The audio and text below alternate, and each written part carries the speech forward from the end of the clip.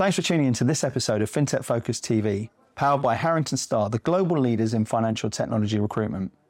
Head over to the Harrington Starr website where you'll be able to find all the latest jobs in financial technology across the globe. You'll also be able to download the latest issue of the Financial Technologist magazine, including the Top 1% Workplace Awards. Finally, if you're looking to grow your team, please get in touch.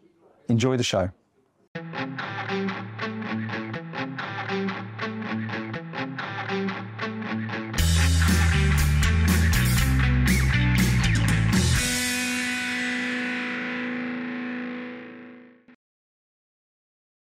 Hello and welcome to our episode of FinTech Focus TV, coming live from the Fix America's Trading Conference here in New York City.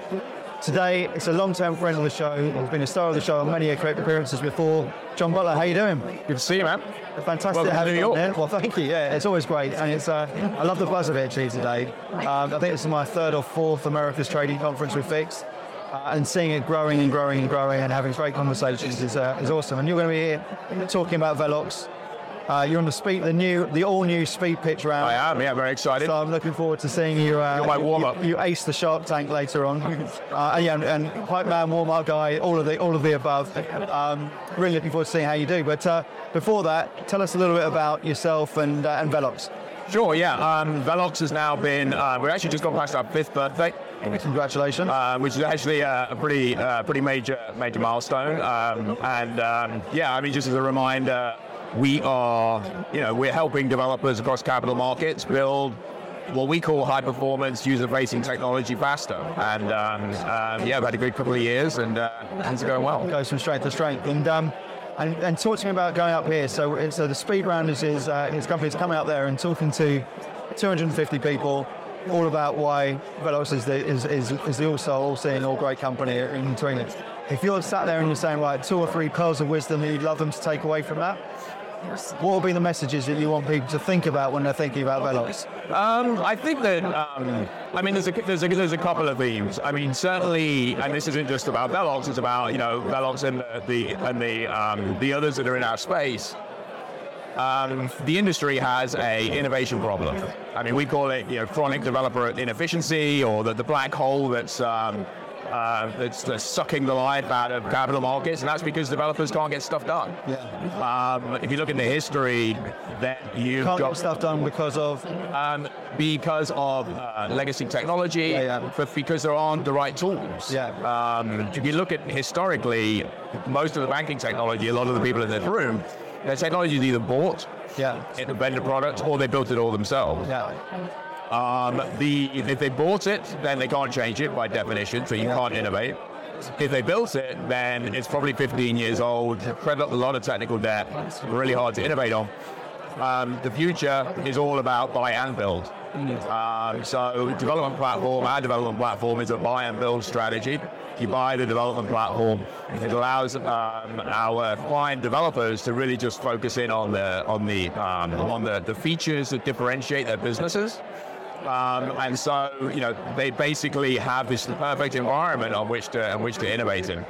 If we wind back sort of 5 years before Velox started, you were in a significant position in a significant organisation, and this sort of problem was something there which sort of scratched the itch and said, this is a problem which we need to solve, and I can go out there and do it. Tell us a bit about the sort of formation of ideas behind that, and what was it that sort of got you frustrated enough with the problem to do that sort of thing, and how much of a difference would Velox now, if you've been in that position before, have helped you? Yeah, I mean, it would have made a huge difference. I mean, in fact, and I think actually Steve Grob can get the credit for this one, but it's he says it's Velox is the system that we always wanted but never had.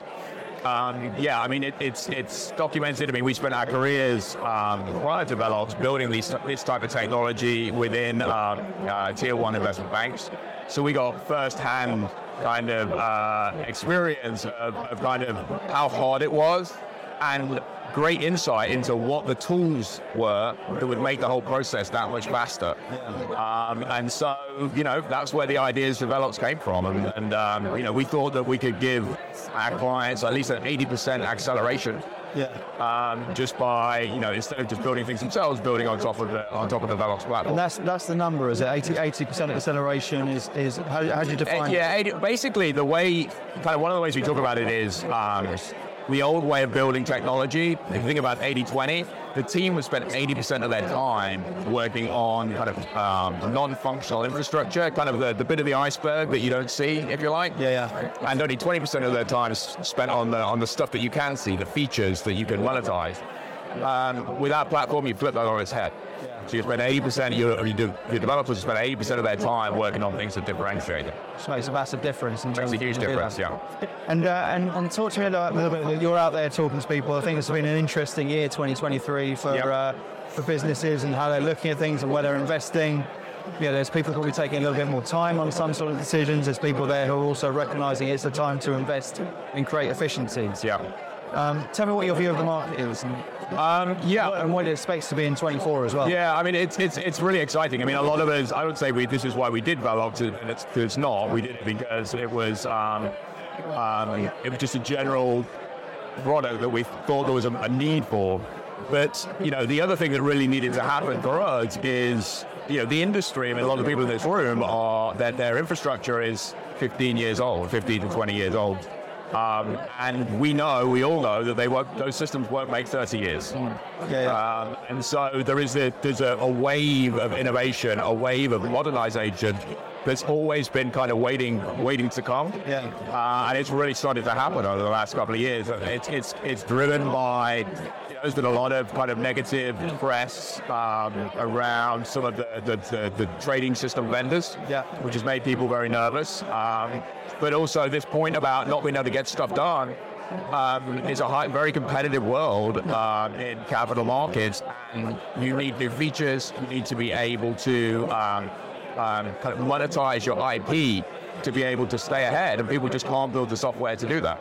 Well, so my view is it comes very much through from our day-to-day world, right? And when you sat there with your phone in front of you and you recognise that sort of ability to seamlessly do everything from one terminal, is effectively the same thing as what we're talking about. That's driven to this sort of like massive adoption of interoperability and people working together and sort of remove that sort of restrictive enterprise-based sort of approach to having something which is much more bespoke and tailored. I really agree. I mean, actually, it's interesting when you think about the smartphone analogy.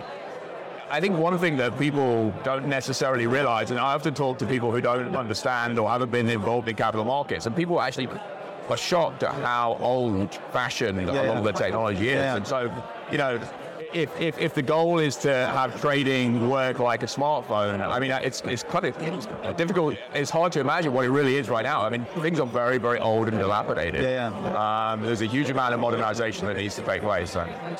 When we look at that and say, right, this is an industry where people are surprised, because they are. You're exactly right. They're surprised about this sort of, in a marketplace, in a world that is so competitive and so financially orientated and seen as the sort of probably the most powerful industry in the world. The tech lag behind everything is just so pronounced. And there's reasons behind it, right? There's reasons behind it about, it's not just this is a conservative world. This is a world where mistakes cost significant amounts. So that sort of regulatory aspect, the conservative aspect, all of those sort of things are necessary evils to an extent. So, and I've mentioned on numerous occasions about cloud and why it didn't adopt quicker and within financial services, because how can it? So how does that change now when there's still that sort of pressure on it, where is that still, the cost of removal of enterprise still remains, as dangerous? I mean, you've kind of teed it up perfectly for me. I think why is the state of technology what it is? I mean, 20 years ago, it was literally cutting edge. I mean, capital markets hired the best talent out of the best schools. Money was I wouldn't say it's no object, but there was a lot of it floating around before 2008. And a lot more than outside the industry as well. Yeah, absolutely. Then, if you look at what's happened, 2008 happened. The amount of available money to invest in technology has just gone through the floor. What is left? A lot of that's got taken up by the regulator because of all of the new kind of regulations that need to be taken care of. The best developers, I mean, I remember, in 2000, we just go to the best colleges and just pick who we wanted. I mean, now they're all working for Google. So the world has changed a lot. So when when a firm wants to modernize and they know they need to modernize, the cost of doing that, the scale of the problem has become huge. It's almost become a kind of too big a problem to fix. And the pressure's building. That's where somewhere like Velox comes along. Instead of it kind of being this type of a problem, we've actually boiled it down so you can really do this much work to kind of create that innovation and create that next generation. And who, when you're taking this out to market and you're speaking to the customers, who are the people who you're talking to? They are mainly, I would say, if you think of it as kind of a dartboard, in the middle you're going to have the trading desks at broker dealers, investment banks would be kind of the bullseye. But then it spans out. Exchanges, exchanges have firms that have a lot of data that they need to monetize. We spend a lot of time with them. Data companies, just in general. And then I would say hedge funds on the other side of that. Perfect. And if they're sat there and they're recognizing the things you're talking about at the moment and going crazy about the sort of the lag which they've got and looking for those efficiencies and looking to take it further forward, what's the best way to get in touch with you? Well, we're on all the usual social media stuff. LinkedIn's probably a good way to do it. LinkedIn, by the way, just as a sort of side, is your channel, right? You guys are putting some great content out there. There's always good blogs. You guys are active in it and always looking to add value and sort of help solve the problem. Yeah. So I'm a big fan of it. you can DM me on LinkedIn, and we'll be happy to talk people through it. Fantastic. Well, John, thanks so much for coming on. Good luck out there today. Thank you. I'm sure you're going to smash it, and we'll see you very soon. Thanks for watching. We'll see you on the next episode of FinTech Focus TV. Thanks a lot.